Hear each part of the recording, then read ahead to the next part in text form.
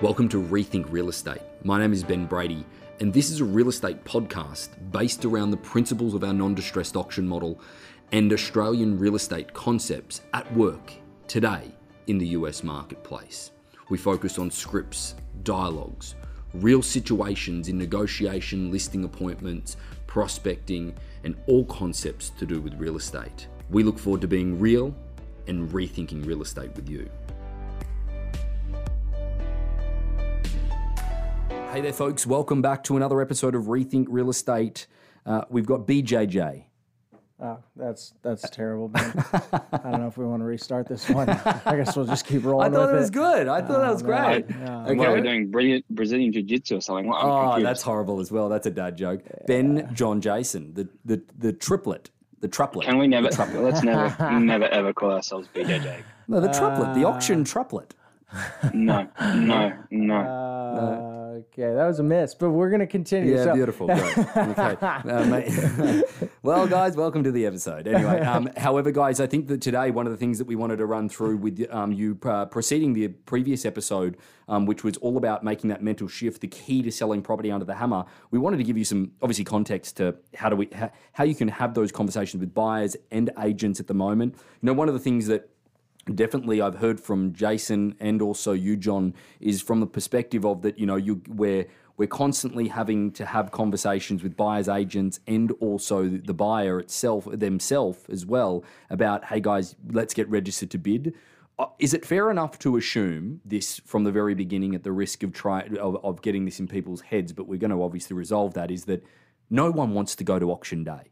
There is not one person that's like, let's go to auction. Yeah, Buyer or seller. Buyer or seller, correct, that's right.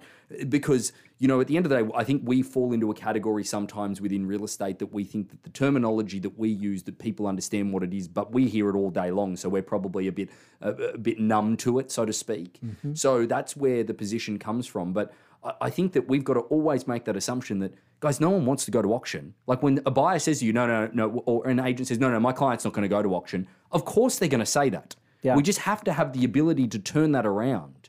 So I guess from a perspective, first of all... Or we just have to have sorry to cut you off, Ben. Yes, we very much have to be able to have the appropriate conversation to turn it around.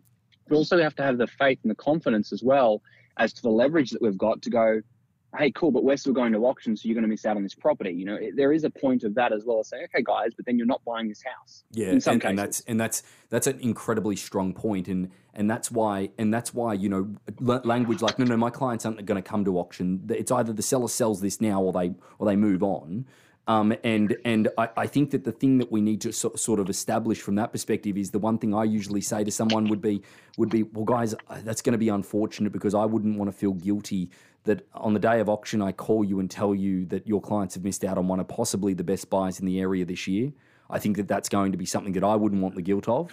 And I love the happen. dialogue, guys. That's going to be incredibly unfortunate. I really like that. Yeah.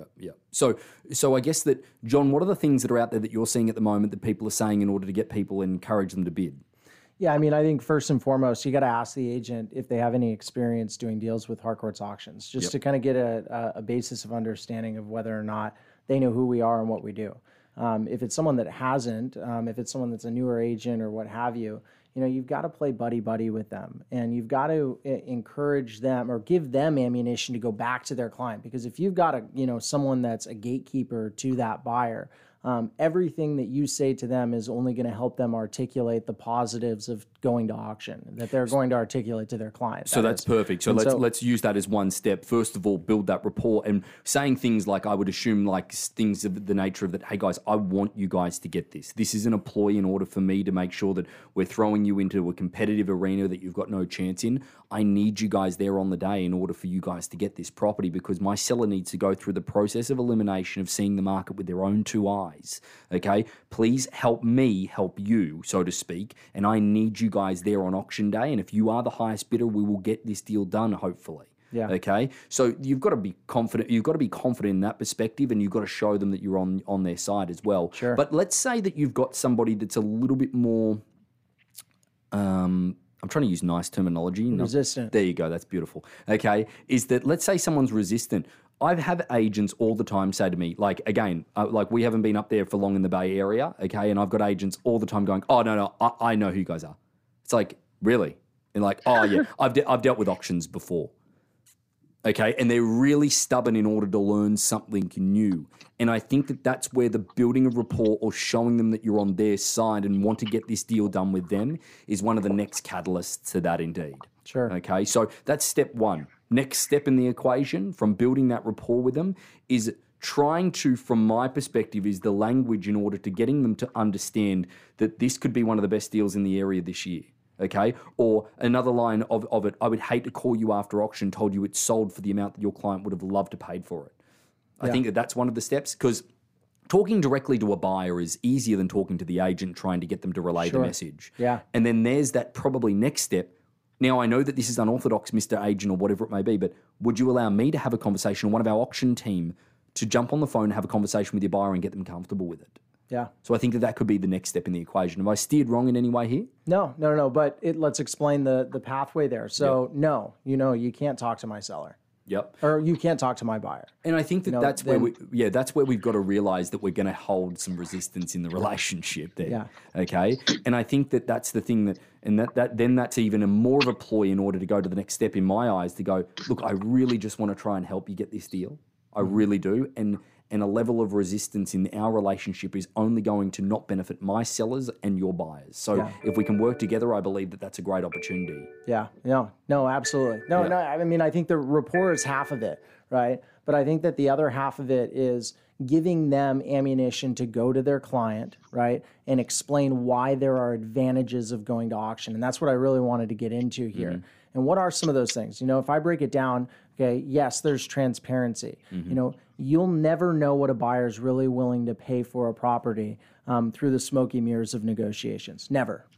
They'll say my max is $1 million. They'll say I'm pre-approved up to $1 million. They'll say I will not spend $1 more. But how many times do we see it where those people spend 1-1? Well, how many times do we see it from our perspective? All the time. Yeah, but also not to mention how shocked their agent is in order. I can't believe they paid that. I can't believe that they do that. Oh, this is great because they've made an actual decision on this. This is actually leading to their advantage. Not to mention how many times we're hearing at the moment that people are missing out on property because the agent selling it to one of their buyers. They're not getting a fair and equal say in the equation. All of those different elements of this. Yeah, Ben, if I counted, let's say this: if I had $1 for every single time that a buyer's agent has said we've submitted our highest and best offer, yes, we will go to auction, but just know that that's our highest offer. Mm-hmm. And they go, $50,000 to $100,000, I would be a millionaire if I had $1 for each time that happened. Absolutely. It happens all the time. And so you have to give a buyer a justification to go higher. And so you merge the buddy or the fact that you've built a little bit of a relationship with that agent and say, hey, look, I've been on your side of things too. And I've worked with buyers before where, we miss out on a property for $10,000 and then they look on Zillow 30 days later and they kick themselves in the ass and they say, I would have paid that, had they just known. And so what I take away from that is you'll never actually know. So help me help you, going back to that, put them into a transparent environment where then they can see every single offer that comes forward and make a decision if they want to stretch their comfortability or not. Yeah. Right. But let's, if I can interrupt here just very quickly, John and John, I completely agree. But let's come back to the focusing point of why would a buyer register? If we then look at it from their perspective, we're saying, oh, well, we're effectively making you pay more, which is certainly true.